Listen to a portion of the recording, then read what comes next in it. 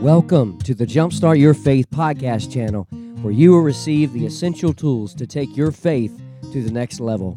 I am your host, Brian Ratliff, and I currently pastor Clearbrook Baptist Church in Roanoke, Virginia. Here is the latest message preached from one of our services. Grab your Bible, pen, notepad, and get ready to jumpstart your faith. Be seated. Today I want to label my sermon title with these words: The Qualifications of a Pastor. The Qualifications of a Pastor. I would like to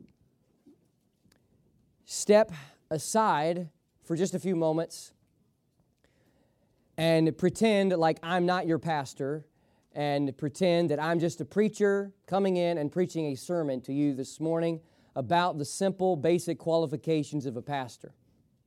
And with that in mind, I want to share with you that pastors are on the front lines of battle. Have you ever done battle before? Some of you have been in the military before. Well, I've never been in the military, but I've done battle with some bugs before. We were staying in the crazy house when we were cycling across Virginia, and I'm telling you one thing, I walked in there and there were bees, there were spiders. It's a miracle I stayed the night in that house. I got some bug spray and I found my bed, and I caked bug spray I made a giant rectangle around that bed and along the wall so that the bugs wouldn't crawl down and get on me.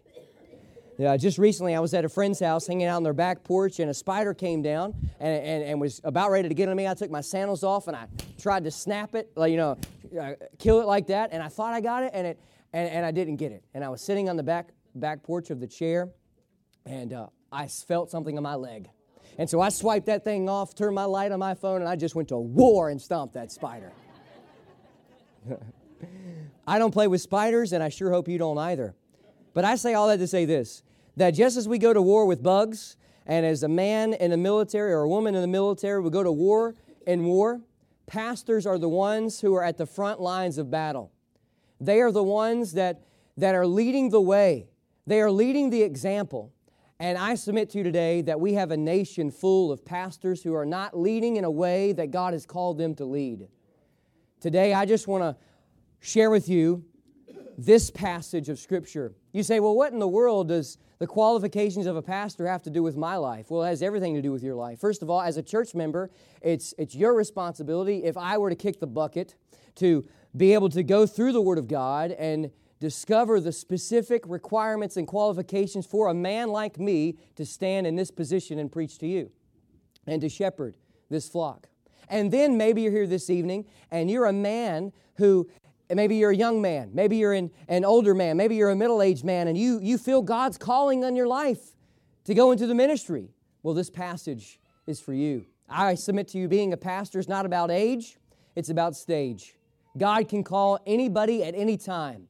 If God used young Josiah as an 8-year-old to lead the people of Israel in the Old Testament, God can call whoever He desires to call to be in this position here. This office of a pastor is the highest calling on this earth. I submit to you, it is higher than being the President of the United States. It is higher than being a CEO of any country or corporation. It is higher than anything else you can ever imagine. There's some passages of Scripture about being a pastor opposed to this section. You go to Titus chapter 1, you find the parallel passage of this, and Paul's writing to Titus, sharing with him the similar qualifications that is being revealed here in this chapter. And by the way, there's 15 qualifications in chapter 3 of 1 Timothy and 15 qualifications in Titus chapter 1, some different than others, but 15 of them there. In Acts chapter number 20, we find that God says in this passage that these men are the ones who are overseeing and leading the congregation to follow after God and follow after Christ. We find in Hebrews chapter 13 that those in this position of a pastor are the ones who are going to stand before God and be held accountable for how he shepherded this flock or any flock, and how he preached the Word of God and how he handled this office. In 1 Peter chapter 5, we find that it gives the idea of a shepherd tending to his sheep. You see, some people get the idea that being a pastor is just a Sunday morning, a Sunday evening, and a Wednesday evening thing. And in the modern church, they just preach once a week on Sunday morning, so it's just a 1 hour a week thing. But it's not like that. See, being a pastor is a 24/7 duty. It is a responsibility that far outweighs anything else in this life that I have experienced. Tireless hours, sleepless nights, going to God in prayer, beseeching heaven to come down in the hearts and minds of the people in the congregation. Now, with that in mind, I want to share with you an applicable truth that all of us can take away. Every Christian is called to live their life above reproach. Every Christian is called to live their life above reproach. I also like to say it like this: live your life in such a way that others have no doubts you're a Christian. Wouldn't it be great today that if we had congregations full of pastors and deacons and church members who lived their lives in such a manner that everybody analyzing them can clearly tell that they are a Christian? I like what John MacArthur said about the responsibilities of the overseer. That's what the word bishop means, an overseer. By the way, the word pastor and elder in the Bible is a synonymous word. They mean the same thing. Bishop, pastor, elder, and a few others, shepherd in the New Testament. But John MacArthur says this: they are to rule, that means to oversee. They are to preach and teach, to pray for the sick, to care for the church, to be examples for others to follow, to set church policy, and to ordain other elders. With all that in mind, today I want to share with you the 3 qualifications for pastors. And at the end, I want to give you 3 applicable truths that's very similar that we all can take away. Thought number 1 comes from verses 1 through 3. Pastors are called to be men of moral integrity. The second thought I want to share with you today is from the same passage, and I wrote down secondly, pastors are called to be men of spiritual maturity. And then I wrote down this: pastors are called to be men who lead their family. Will you come with me as we travel through this passage? But before we do, I want to share with you that we live in an age where moral failure, spiritual failure, financial failure is everywhere and abounds, not only within the pews of the church, but also the pulpits of the church. And it is time, my dear friends, that we live our lives above reproach so that others can see Christ living in us. Look at verses 1 through 3 this morning. I want to share with you, first of all today, pastors are called to be men of moral integrity. Men of moral integrity. The Bible says here in verse number 1, this is a true saying: if a man desire the office of a bishop, he desireth a good work. There's 3 words I want you to focus on. Underline the word man. Say man with me on 3. 1, 2, 3. Man. Then underline the word office. Say office with me on 3. 1, 2, 3. Office. And then the word bishop. Say bishop with me on 3. 1, 2, 3. Bishop. So you got man, you got office, and you got bishop. Sometimes when you're studying the Bible, sometimes when you're studying the original language in the New Testament, when the Bible says man, it's referring to mankind. Then sometimes when the Bible says man, it's referring to a man like me or some of the other men here in the church. And when the Bible is describing the office, that is the position of a pastor, it's referring to men. Not mankind, but men. Now, I know that does not set well in modern society, but listen, I submit to you, it is the Word of God. And I'm not saying today that a lady does not have leadership capabilities. I'm not saying that a lady cannot know the Word of God from cover to cover. And I'm not saying a lady can't present the Word of God in a better way than me. Because listen, there's plenty of ladies who have a better orator ability than me and many of the other men here today. But as far as the office right here, God has set it up for men and men only. The Bible says here, man, and then office, and a bishop. Sometimes in our society today, they get the idea that a bishop is somebody who oversees a region or denominational region, but a bishop is just simply somebody who's overseeing the local assembly like this one here today. Look at verse number 2.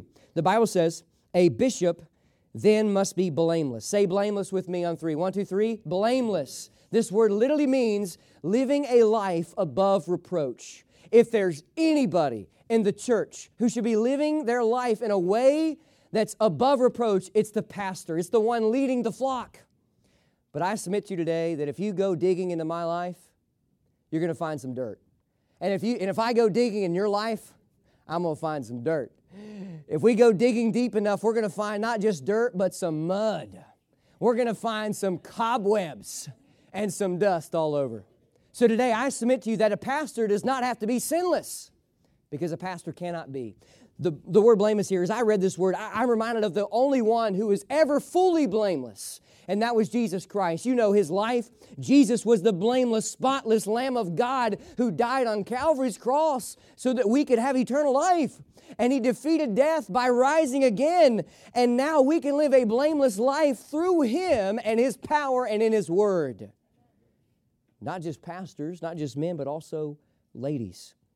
I like what one commentator said about this word blameless. They said, a life without blame is the overarching requirement for leadership in the church. I submit to you the next 14 qualifications of a pastor stem off of the word blameless. Blameless. A life above reproach. How's your life today? If somebody were to zoom in and focus on your life, ladies and gentlemen, would they be able to say that your life is above reproach? Or would they say that your life is full of blame? You see, this word blameless, it also gives the idea that if I were to be arrested and the police were to come knocking on my door and then take me to the courthouse and I were to stand before the judge and he were to look at the evidence and he could say, this man is guilty or innocent. The word blameless gives the idea of somebody who is innocent. And the only true innocent one that's ever lived this earth is Jesus Christ. The Bible moves on to one of the most debated, discussed, and argued phrases about a pastor found in verse number 2. It says, the husband of one wife. I want you to understand today that this phrase, the husband of one wife, does not regard the marital status. This phrase, there's a couple ideas. I want to share with you a few ideas of what commentators believe this phrase means. Some say that the pastor cannot be divorced from this phrase. Some say the pastor cannot practice polygamy. And if you don't know what polygamy is, it means that you got more than one wife. And God set it up, one man, one woman for life, back in the book of Genesis. Then some people say that the pastor cannot be single. And in this phrase, it's not referring to somebody who's been divorced. It's not referring to somebody who's been practicing polygamy. And it's not referring to somebody who's being single. It's not referring to the marital status. It's referring to a one-woman man. You can go study it for yourself. But here is what somebody said. One-woman man is a man who is devoted in his heart and mind to the woman who is his wife. There's been plenty of men throughout the library of time who've been married for gobs amount of years, but they were not fully devoted to their spouse. There's been many of women in the same way. And then there's been many men who's been married multiple times and ladies multiple times who have not been faithful to their spouse. But here, all this phrase is referring to is not the marital status, but the fact that the man who is either married or single is faithful to his wife or faithful as being a single man. This phrase is right after the word blameless. So our church takes a standard. We've set a high standard here about the office of a pastor and the office of a deacon. So our church takes a standard that if somebody's going to be a pastor or a deacon of our church, they cannot be divorced. And there's nothing wrong with setting that standard, but I want you to understand it is a standard and it is not divine scripture. You see, this phrase does not mention remarriage, it does not mention divorce, and it does not mention polygamy. It just means a one-woman man. So if you're here today and you maybe feel the calling of God in your life, whether you're single, whether you're married, you need to be committed in your singleness if you're single until God provides that right person in your life, or you need to be committed, devoted to your wife. The Bible goes on to say, vigilant and sober. I want to combine these two because they both mean the same thing. A serious state of mind. If anybody should live a life seriously, it is a pastor. Now, it does not mean that the pastor can't have fun. I enjoy to try to have fun as much as I can, but what it means is that they take life seriously. And they understand a soberness to life, that they don't want to live reckless, they don't want to live careless, but they live in a way that pleases God so much that they're serious from their actions to their words to what's going on in their thought life and mind. It goes on to say, of good behavior. Pastors are called to be men of moral integrity. They're called to be faithful in the way they behave. I like to say it like this. Our beliefs about the Savior will reflect our behavior. So what we believe about Jesus Christ is revealed in the way in which we live. Look at verse number 3. We'll skip these couple words and come back to them in a few moments. But then it goes on to say, not given to wine. Now remember, in verse number 2, it said vigilant and sober, which they both mean the same thing. And then here it says not given to wine. This literally means somebody who is not addicted, and alcohol is not a problem in their life. If there's anybody who should be free from abusing alcohol or substances of drugs, it's the pastor leading the congregation. Now, I'll have to preach a message on alcohol later on, but I'm here to tell you something, that a child of God has no business partaking in any type of abusing substances or alcohol abuse. You see, if we are going to live our life above reproach, and somebody who's lost, imagine just for a few moments, if you saw me at Walmart and I was carrying a 12-pack of Bud Light, what would you think about me? I'll tell you one thing, the next business meeting, I'd be gone. Now imagine in life when somebody might see you go to the store and buy a 12-pack of Bud Light or one of the other kinds of alcohol. How is that going to reflect on your testimony and your relationship with Jesus Christ? It's going to be a big hindrance. Did you know that the Bible says more against alcohol than crack cocaine, marijuana, and even tobacco products? From Genesis all the way to Revelation, we find that the Bible thunders down against alcohol. And it is the worst drug that anybody could ever partake in. And that's why the Bible says here that, in fact, they understood in this day, in Paul's day, that this was a serious matter, and that if anybody in the church should lead the example, it's the one in the office of a pastor. The Bible goes on to say no striker. Unless we're talking about spiders, I shouldn't be, or any other pastor shouldn't be throwing fists and punching each other out. Here's one that gets a lot of pastors for sure. And also, it also mentions not a brawler. These striker and brawler are very synonymous phrases and words. Just somebody who's not going around picking fights and trying to stir up trouble and just do damage. Then it goes on to say, not greedy of filthy lucre. Greed is something we all have to battle. It's not just with money, it's with everything. We get something, we got to have more. But this phrase, greedy of filthy lucre, it gives the idea of me doing something like this. This is an example. Let's say I call for a special love offering that we're going to send money to a children's home in Peru, like we've done in the time past. And I say from the pulpit that we're going to donate 100% of what's given. And let's say we gave $5,000 as a body. And I went down and I took, let's say I took $3,000 of that and I put it in my own pocket. And we sent $2,000 to the children's home. That is what filthy lucre is referring to. It is sordid gain. Taking something and twisting and manipulating people to benefit from it. And today, church, I'm glad we have a certain standard here. And I'll be up front with you. I do not know what any of you give. The only person that I know who gives the amount of money that they give is me personally. I have no idea what you give. I have no idea if you give. But I know that you are called by God and commanded by God to give at least 10%. All of you. Every one of us. But we, as a body of believers, have to set up guardrails and standards. And that's one that I'm thankful this church holds to. Because I don't have any business knowing what you are giving to the Lord.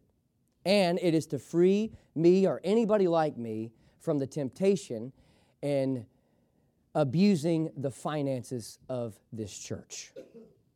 So with all that in mind, pastors are called to be men of moral integrity. But now I want to share with you, secondly, remember, live your life in such a way that others have no doubt you're a Christian. Every Christian is called to live their life above reproach. These are the qualifications of a pastor. Number one, as we summarize all those that we just did, is this: pastors are called to be men of moral integrity. Now I want to share with you, secondly, pastors are called to be men of spiritual maturity.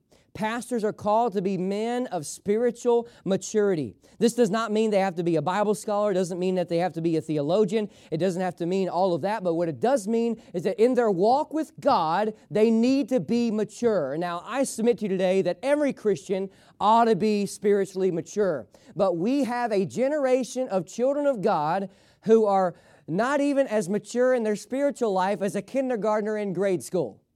And we need men and women alike who take their spiritual life seriously and become more mature in their faith. I want to draw your attention to a couple words. Look at verse number 2. It says, given to hospitality. Say hospitality with me on 3. 1, 2, 3. Hospitality. Somebody who is hospitable is somebody who welcomes others into their home and blesses them with fried chicken and watermelon. Yes. So if you really want to get right with God, you're going to invite me to your house and give me fried chicken and watermelon. Just kidding.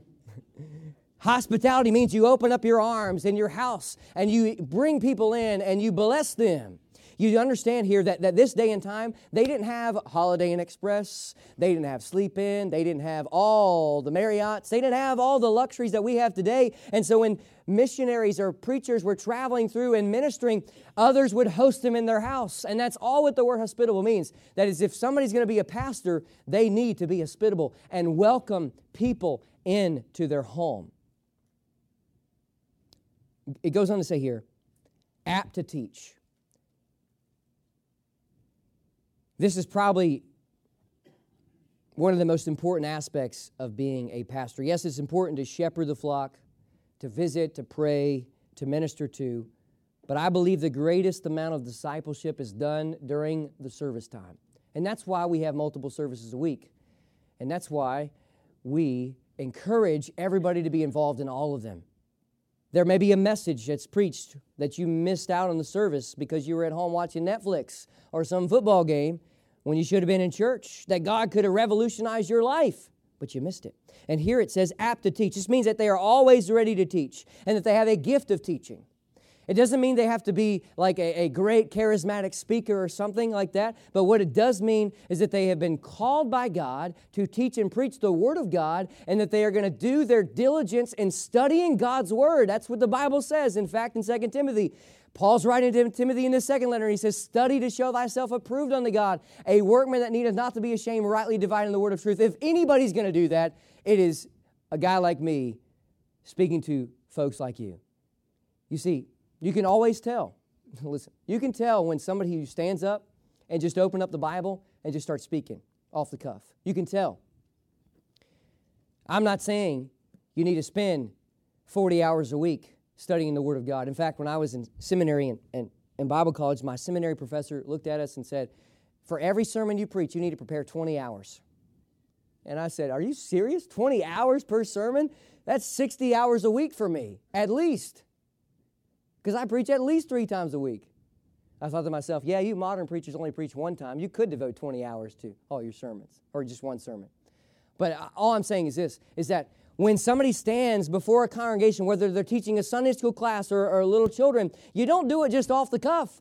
You study. And sometimes you can preach and teach out of the overflow, out of studying for a long period of time. And because you've spent time in the study of the saddle of the study, you can just go from what you've already studied.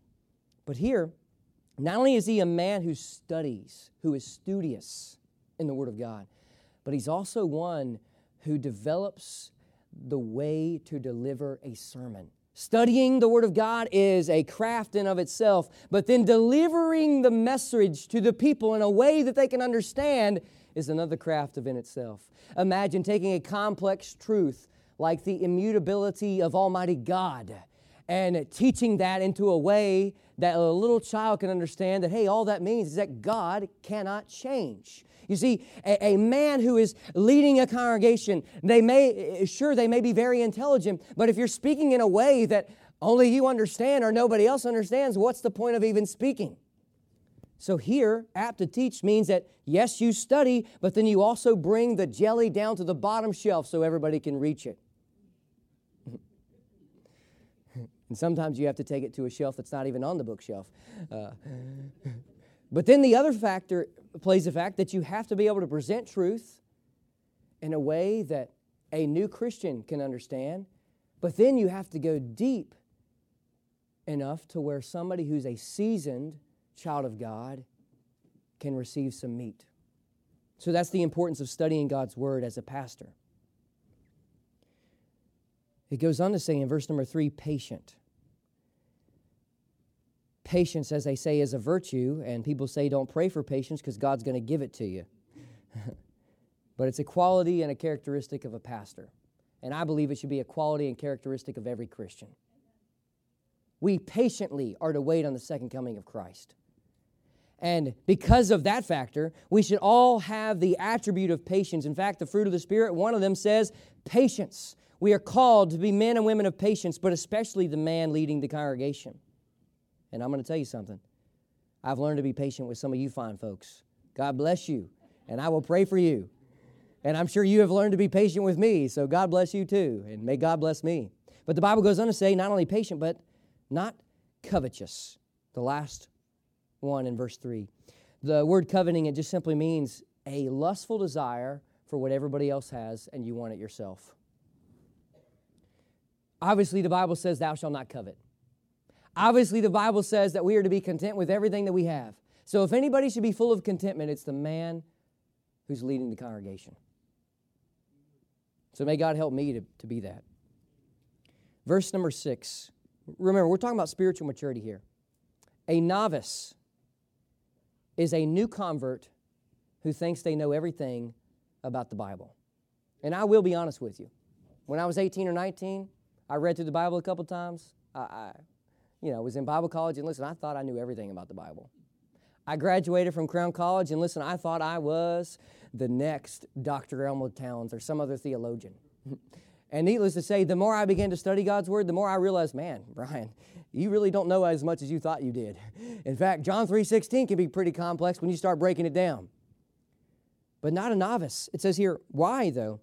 Lest being lifted up with pride, he fall into condemnation of the devil. There's three factors, there's three pitfalls that pastors are tempted to make. And you have to understand that they are out on the front line. So they are receiving the bullets and the darts by the devil more than those behind them. And so the devil is throwing at them moral failure, throwing at them financial failure, and throwing at them mental failure, thinking that they know and are able to be above certain sins, and they're not. They're men just like you and just like me. The Bible goes on to say, in verse number 7, it says, moreover, he must have a good report of them that are without, lest he fall into reproach and the snare of the devil. A few years ago, we had a groundhog problem here. And if you go right over here at this staircase and you look underneath that staircase, there's a gigantic hole that the groundhogs dug up. And so we decided to put out some cages out there. And somebody put pizza in one of the cages. And I don't know why they put pizza in there. And I walked out there one day and there was a skunk in the groundhog cage. And I said to myself, Lord have mercy. We got to get rid of that skunk. And after they killed the skunk, the scent came into the church for a couple weeks. And man, it stunk in here. But I say that to say this, that just as we try to catch animals and we kill them, the devil is out there trying to not only catch you, but to catch people like myself. You see, if the devil makes a pastor fall by his sin, then it will ripple affect the entire congregation. So that's why it's extremely important that we pray for our pastoral staff. The retired pastors like Brother Riggs, the retired pastors like Brother Andrews and like Brother English, and then myself, and then Brother Dave as he works among the youth. It's important that we pray for those who are pastors and pray that God would raise up more pastors within our congregation, because What we need now more than ever is men who are called by God to preach the Word of God. And now I want to share with you, thirdly and finally, from verses 4 and 5. Pastors are not only called to be men of spiritual maturity and not only be called of men of moral integrity, but also, thirdly and finally, pastors are called to be men who lead their family. Pastors are called to be men who lead their family. Now, every year, some knucklehead comes to me and says, well, Brian, I don't go to your church because you're not married and you don't have 2 kids. I said, that's fine. I'll be glad to take you out to lunch. I'll buy. And I'll explain to you why that logic is wrong. Nobody ever takes me up on that. But imagine, we set this crazy standard in our churches, in our Baptist churches, that the pastor's got to have a master's degree, that the pastor's got to have at least 5 years of experience as a pastor. He's got to be at least 35 years old. He's got to be married and have at least 2 kids. Jesus did not have a master's degree. Jesus did not have 5 years of experience. He only had 3. Jesus was not married. Jesus was not 35. He died when he was 33. And Jesus didn't have any children. So Jesus Christ, God in the flesh himself, couldn't pastor most of our Baptist churches. So let's be careful of the man-made standards we set. But nonetheless, here I believe that when it's referring to the family, if the pastor has a family, he's married and has children, he is called to lead them. Because if he can't lead them and guide them to Christ, then how can he take care of the church? You know, I love the life of Billy Sunday. I love studying his life. We are told by historians that he led over 1 million people to Christ in his tent meetings. I read his biography when I was in Bible college, and man, I was ready to charge hell with a little old squirt gun. I was ready to go. And I read his life, and I was shocked at what I read. Even though he led 1 million people to the Lord, they say that he wasn't able to reach his family. So here's the important factor, that if the pastor is married, and if the pastor has children, that is his first responsibility. And then the congregation comes after that. One of the things I really admired about Jerry Falwell is, as busy as Jerry Falwell was, when his children had a ball game or a recital, it didn't matter what he was doing or where he was in the world, flying in the country, he was back to be there for his kids. Pastors are called to be men who lead their family. Just as the pastor of the local church is going to stand before God and be held accountable for how the body of believers conducted themselves and learned the Word of God, the same plays a factor for the man of the household. So men, God is going to hold you accountable more than your spouse, more than your children, and how you led your family to Christ. So in conclusion, this passage, you might be sitting here thinking, well, this has nothing to do with me. First of all, I'm a woman. I'm not even a man. Well, this has everything to do with you, because one of these days, the man that you're married to may feel God's calling to become a pastor or maybe a deacon. So it has everything to do. Maybe you're here today, you're a guy, and you're saying, well, what does this have to do with me? I'm never going to be a preacher. Yeah. Don't say that to God, because God has a great sense of humor, and if you never say never to Him, God will turn that never into an absolute yes. So I wrote down this for all of us. Live a life of moral integrity. Live a life of spiritual maturity, and live a life that leads your family to Christ, because you never know how God might call you and direct you in your future. In closing, I ask this question. Are you living a life that is above reproach? Hey guys, thanks so much for tuning in to the Jumpstart Your Faith podcast channel. As a token of my appreciation for you listening today, I would like to give you my free ebook devotional called Jumpstart Your Faith, 30 Days to a Renewed Faith in Christ. Just go to www.pastorbryanratliff.com to download it.